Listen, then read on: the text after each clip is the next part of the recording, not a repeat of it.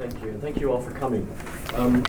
The Commonwealth, originally the Imperial War Graves Commission, was established in 1917, comprising 6 member states of the then only recently renamed British Commonwealth of Nations. This is an important geopolitical background to my talk.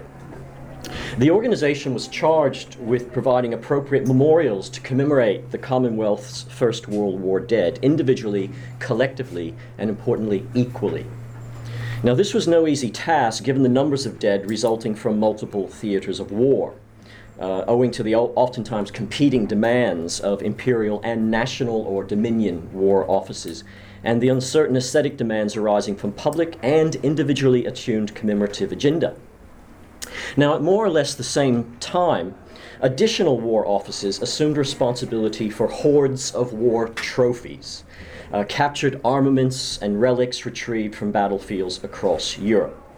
Now, these items were carefully cataloged and conserved by War Office personnel in order to provide artifacts for building memorials in Commonwealth states. Now, my paper, in the time I have, describes the activities of, we're going to go back here. Sorry, we zoomed ahead. My paper describes the activities of the War Graves Commission and the Australian War Records Office in view of what David Simpson calls a culture of commemoration, composed in part, as I want to develop this notion, by the intertwined imperatives of collecting, documenting, and remembering the dead. Now, to propose the operation of this culture in the present, time allowing, my paper hopes to extend this comparison to include the meticulous salvage and the conservation of relics from the collapsed towers of the World Trade Center following 9/11. It could be a long bow to draw, but I'm going to try. Now, the battlefields of First World War and Ground Zero of the War on Terror share at least one feature in common, and this was the difficulty, if not the very impossibility, of identifying and extracting the dead from terrain rent by forces of astonishing magnitude. At sites of War Grave Commission cemeteries, the meticulous bookkeeping of the Commission, the orderly rows and manicured lawns of burial grounds, contrast the morass of collapsed trenches, bombed and ruined landscapes of northern France and Flanders. Fabian Ware, the founding head of the Commission, gives one idea of the scale of its enterprise as well as the multiple senses of wonderment, patriotism, humility, and civic indebtedness that were cultivated among the public by the Commission's activities. In a lecture to the Royal Society of Arts in London on the 5th of March 1924, he said, I'll quote, "You see them stretching across France and Belgium in a chain from the English Channel to the Vosges. Nearly 1,000 of our war cemeteries in these two countries, in addition to more than 1,500 French communal cemeteries and churchyards, in which some of our dead are buried. The chain continues across the north of Italy, and there in that country, together with scattered cemeteries and graveyards, there are 93 in all. Across Macedonia, the chain stretches. Here there are 21 cemeteries. Down the Gallipoli Peninsula, where there are 31. To Smyrna, through Syria, where there are 2. Through Palestine, passing over the Mount of Olives itself. In Palestine, there are 40. Through Egypt, where there are 5, down Mesopotamia and to East Africa, where there are 400 burial places." And he continues, "Then the chain extends across the north of India to China, where there are 24 scattered burial grounds, to Australia and New Zealand, across Canada, and back to the United Kingdom, where there are more than 67,000 graves in some 5,000 churchyards and cemeteries." And Ware concludes this lecture. Someone writing on these graves shortly after the war truly said that the empire had thrown a girdle of honor around the world, end quote. The War Graves Commission was established as an administrative department of the British War Office, taking over from volunteer services and charitable institutions, which hitherto were engaged in locating, identifying, and where possible, burying war dead. The Commission was set up by representatives of governments of the British Empire, and its activities continued into the 1960s, when the construction of Second World War cemeteries was largely complete. Accounting and a bureaucratic apparatus set up to engage in multiple spheres of activity and call upon wide-ranging expertise partly explains the uniform appearance of the cemeteries, allowing for certain minor variations across the range of Ware's imaginative itinerary described in his 1924 lecture. Uniformity was also valued as aesthetic means of expressing the unity of the dead in common sacrifice, irrespective of rank, class, or race, and irrespective of class, which was particularly important. Good bookkeeping was equally essential to establish and maintain the Commission's reputation for honorably managing war dead.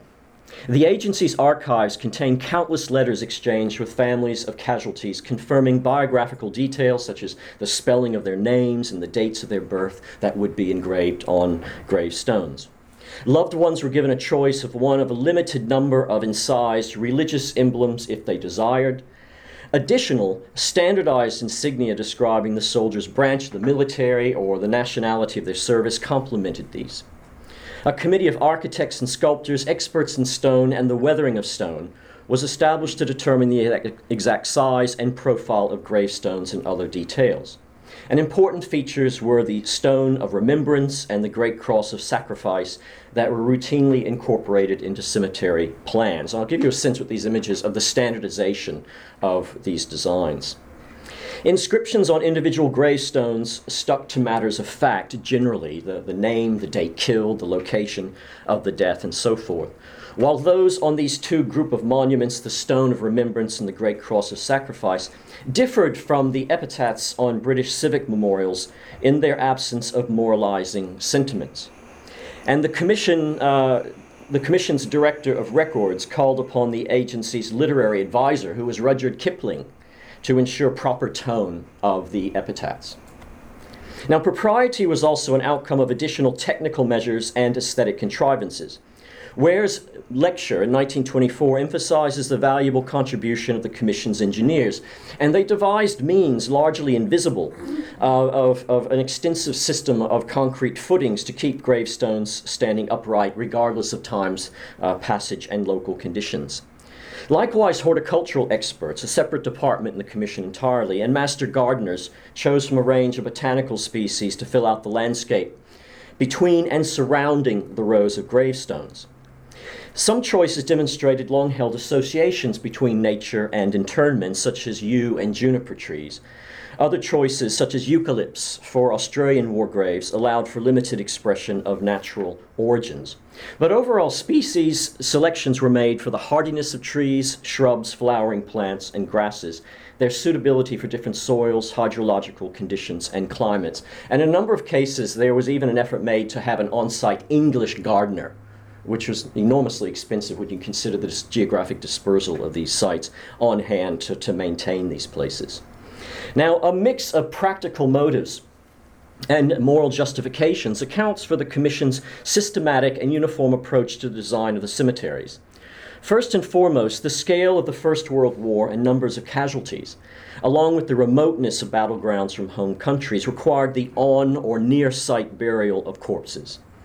Secondly, along with considerable diplomacy to secure the agreement of foreign powers, both allies and former enemy combatants, when obtaining land for the cemeteries, the agreement of allies to support a common approach and share funding was facilitated by positioning the network of Commonwealth war cemeteries as means and ends to promoting universal values. Now, these values were entailed in the Edwardian-era belief that imperialism, specifically British imperialism, compared to the rampant German imperialism cited as a major cause of the war in the first place, was ultimately conducive to peace and the realization of civilized virtues. There followed, amongst other unrealized and subsequently ridiculed propositions, the idea that the Great War would prove to be the pivotal event that would end war for all time. And according to this thinking, the British Empire and its successor in 1917, the British Commonwealth of Nations, was truly global as a geographical and moral compass for bringing about a world that acknowledged but ultimately transcended national particularities and potential rivalries. While the vast majority of corpses of Commonwealth war dead were not returned to the land of their birth, a large armory of captured enemy weaponry was retrieved from the mud and mire of Flanders, Gallipoli, and other theaters of war, and shipped with considerable care and expense to distant dominions. Now, the war trophy program has a long history. The tradition has a long history. Though with the advent of modern warfare on the scale of the First World War, and given rapidly expanding social, political, and cultural contexts of conflict, its meaning and relevance for the period is fluid. From early on in the war, attention was given by those governments contributing soldiers and treasure to the British Imperial War effort to the collection and sharing of war trophies and relics so they might serve as fitting reminders of acts of bravery and national sacrifice once the hostilities were over. The determination of imperial authorities in London to reserve the best, the most impressive, or hard-won trophies for the British National War Museum, which was later to become the Imperial War Museum, regardless of how and by whom they were taken from the battleground, was soon contested by Commonwealth states. Claiming first choice of trophies captured by Australian soldiers, Australian Prime Minister William Hughes argued that his countrymen were entitled to these for, quote, their kindred to see the tangible results of their valor, end quote. In a telegram sent to the Colonial Secretary in London on the 26th of February 1918, Prime Minister Hughes explained that, and I'll quote again, Britain already has a long history and traditions of relics and trophies extending back for centuries, whereas Australia has none here other than what she draws from the mother country. A nation is built upon pride of race, and now that Australia is making history of her own, she requires every possible relic associated with this to help educate her children in this national spirit, thereby ensuring loyal adherence to and defense of the empire of which she forms part. The Australian War Records Section was established in May 1914 with responsibility for all official documents relating to the Australian Imperial Forces, and shortly thereafter responsibility for war relics and trophies captured by Australian soldiers. Administration of the program required a comprehensive system for assembling, classifying, and cataloging trophies. Items were all clearly labeled in a manner indicating the name of the combat unit responsible for capturing them, the town or battlefield they came from, the date and time they were obtained, as well as any wish the unit capturing them might have expressed concerning a particular object's disposal. The precursor and name to the Australian War Memorial in Canberra, the Australian War Museum, was established as a sister institution to the British National War Museum. It began as a committee located first in Melbourne and meeting in July 1919 to reserve a selection of the trophies and relics to form the museum collection. And the remaining objects were to be fairly distributed, it was hoped, between the Australian states according to guidelines established for that purpose. Now, each state was served by a committee to oversee the distribution. After some debate, all states agreed upon a common system for distributing the trophies according to town size, demographically, basically. Census figures were used to help this distribution, with consideration also given to the provenance of any one particular item, specifically if it was captured by a unit from a given town and was therefore particularly meaningful for that community. The system allowed towns, other than capital cities, they were a different category of dispersal, with a population above 10,000 people to receive 2 captured artillery pieces and 2 machine guns. Towns with populations between 3,000 and 10,000 were allowed 1 artillery piece, while those with a population between 300 and 3,000 could be given 1 machine gun. The Victorian school system, for instance, was also given entitlements to distribute weapons to their individual schools. Although in Victoria, the Catholic Church protested this, so the Catholic schools were exempted from this, or withdrew from this. Now, apocalyptic claims for the Great War or those presupposing a war radically transformed by the terrorist attacks of September 11, 2001, tend to ignore more complex genealogies of conflict and the complex cultural status of phenomena like grief, sacrifice, and remembrance connected imperfectly or self-servingly with periods of aggression. Compared to such claims, especially the delusion of a war to end all wars and the monuments left behind, the everyday activities of the War Office bureaucracies like the Commonwealth War Graves Commission and the Australian War Records section appear banal and insignificant.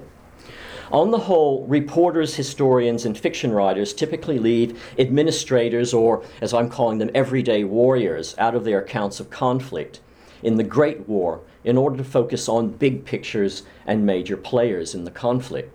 Now, this is unfortunate because when looking through the archives, making for the history with a small h of modern warfare, including newspaper archives, letters to editors, and the records of war offices, there's ample evidence to show how the War Graves Commission cemeteries and war trophy programs were far from universally well received.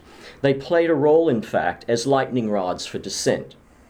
Likewise, the goal of remembrance was fraught with uncertainty. I mean, just what was being remembered after all. While the aesthetic treatment of war cemeteries and memorials on occasion heightened awareness of and resistance to imperialist and nationalistic narratives. For example, despite considerable effort undertaken by the War Graves Commission staff to mark the graves of war dead equally, the war cemeteries proved to be sites of social and political discord. The symbolic aspects of the Commission's bureaucratic practices were not very easily reconciled with the immediacy and variability of grief and the perceived rights of the aggrieved and of the dead. Some Commission policies were met with organized and vocal opposition, particularly following a ban by the British Army in 1916 on the construction of private memorials. So it no longer became possible, if a family had the wealth and means to do so, to go and repatriate the remains of their loved ones from abroad. This was banned. According to one account, by 1919, objections to the Commission policy of overseas burials resulted in 90 letters a week to its office in London demanding the repatriation of corpses. The adoption of a uniform size and tablet-like gravestone upon which a religious emblem could be carved was resisted by members of the community who preferred a carved stone cross, therefore allowing the familiar quote-unquote rules of decorum which govern an ordinary English churchyard to be observed. There are also accounts, not entirely substantiated, but not to be ruled out, of hired grave robbers who would go and retrieve the bodies of loved ones and return them illegally to the home country. As for the broader moral issues behind these practices, in an impassioned plea to the British House of Commons in 1920, prior to a vote taken on extending funding for the Commission's activities, Sir James Remnant said, and I'll quote, "I am anxious that there should be equality for all, and that the right which is inalienable to every man, the right to do as he likes with his own dead, should not be taken away. The dead are certainly not the property of the state or of any particular regiment. The dead belong to their own relations, and anything that savors interfering with that right is bound to create opposition among the inhabitants, certainly of our empire." Entering the debate, fellow MP and Conservative politician Roundell Palmer went further, speaking against the Commission's insistence on complete aesthetic uniformity of gravestones composing the war cemeteries. He argued, quote, "It is a memorial not to freedom, but to rigid militarism, not in intention, but in effect." Now, likewise, despite the considerable expenditure and logistical expertise that accompanied the distribution of captured weaponry to sites of remembrance across Great Britain and its empire, not everyone wanted a war trophy in their community, or sometimes they were unhappy with what they got.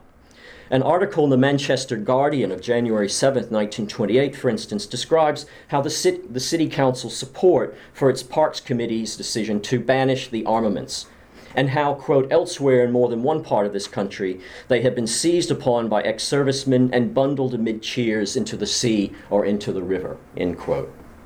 Attitudes to the trophies, however, were mixed in Great Britain and abroad. The Town Council of Port Pirie in South Australia declined their allocation of trophies by the State Trophy Committee, a decision that was strongly disapproved by the returned soldiers and also by many citizens in the community. The Sydney City Council's decision not to accept trophies was countered by some suburban community representatives who appealed to the New South Wales State Trophy Committee, requesting it find administrative means of bypassing the Metropolitan Council in the distribution process.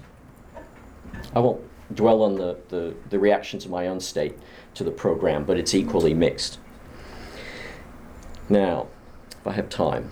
A remarkable parallel, I believe, to the trophy program and the network of memorials at service is captured by Francesco Torres' Memory Remains. Some of you may have seen this exhibition. This is the title of a book and a photographic collection of artifacts salvaged from the World Trade Center following the 9/11 terrorist attacks. And coincidentally, these photographs were exhibited in 2011 at London's Imperial War Museum, which, if you recall, was the repository of first choice for the First World War trophies as well. Of the nearly 2 million tons of rubble removed from the World Trade Center site after 9/11, slightly less than 0.2% were collected for dispersal as community memorials. Now, the operation began shortly after the attacks when Ground Zero was still a 6-story high pile of burning rubble, a crime scene, and a rescue site. Bob Davidson, the chief architect of the Port Authority of New York, which owned the World Trade Center site, initiated the salvage of the artifacts. He enlisted the assistance of a second architect, Bartholomew Vorsanger, who worked closely with the authority, and a third person who was the principal architect in the New York office of Skidmore, Owens, and Merrill. This was the firm that collaborated with Daniel Libeskind on the design of the infamous Freedom Tower. The team also included a fourth member, the former director of the art program for the Port Authority of New York and New Jersey. And Vorsanger visited Ground Zero with a young office associate, another architect, each day. And the pair, first walking from the corner of West and Canal Streets along a, as they described it, a carpet of debris, 1 story high, they spent every day afterwards for several months in their inspection. It continued, traversing the site from the northwest corner in a careful counterclockwise circuit, always counterclockwise, always the same routine every day for several months. Clambering over the slowly diminishing mountain of debris and working their way between a crowd of emergency workers and demolition crews, the architects selected objects they believed might one day be valued as reminders of the event, painstakingly marking them for removal. And here you get a sense of the collection. It's quite diverse. It's wide-ranging, composed in parts of familiar-looking but now curiously twisted and collapsed steel vertical supports of the towers, but also objects such as damaged emergency and transit vehicles, crushed corporate artworks, and merchandise from concourse-level shops. And I think it's interesting to reflect on the range of aesthetic choices made in acquiring this collection. The decision to preserve one object versus another, including the large, mostly unrecognizable fragments of compressed building floors, which came to be called composites. And these appear in several of Torres' photographs with lines of fine string attached to their regular surfaces to allow detection and material expansion, a first step in the object's conservation. These were all collected in an abandoned hangar at John F. Kennedy Airport, and they were arranged in such a way as the plan shows, some of these composites, for their easy retrieval and distribution on demand. And I'll just conclude. The Commonwealth War Graves Commission cemeteries and the Australian War Records Service, their trophy scheme, and arguably these memory remains of 9/11 demonstrate what appears to be a particularly modern drive, I would argue. One could call it an obsession, and perhaps the field of psychoanalysis has something to say here. An obsession to assemble and document material evidence of conflict as necessary first steps in a process of commemoration. Ingredients in the asceticization and packaging of catastrophic events for public consumption. A likely byproduct of this is what the cultural theorists might call the reification of a historical conflict. And this is the discursive and representational process obscuring the social and political forces of history behind facades of ordered assemblies of commemorative art and architecture, recognized by a culture as meaningful. Hence, there may be lessons, I would argue, from the past for understanding memorials to the war on terror today, and indeed for understanding cultural aspects of the current period of memorial mania, as it's been called, and what drives it generally. So thank you very much.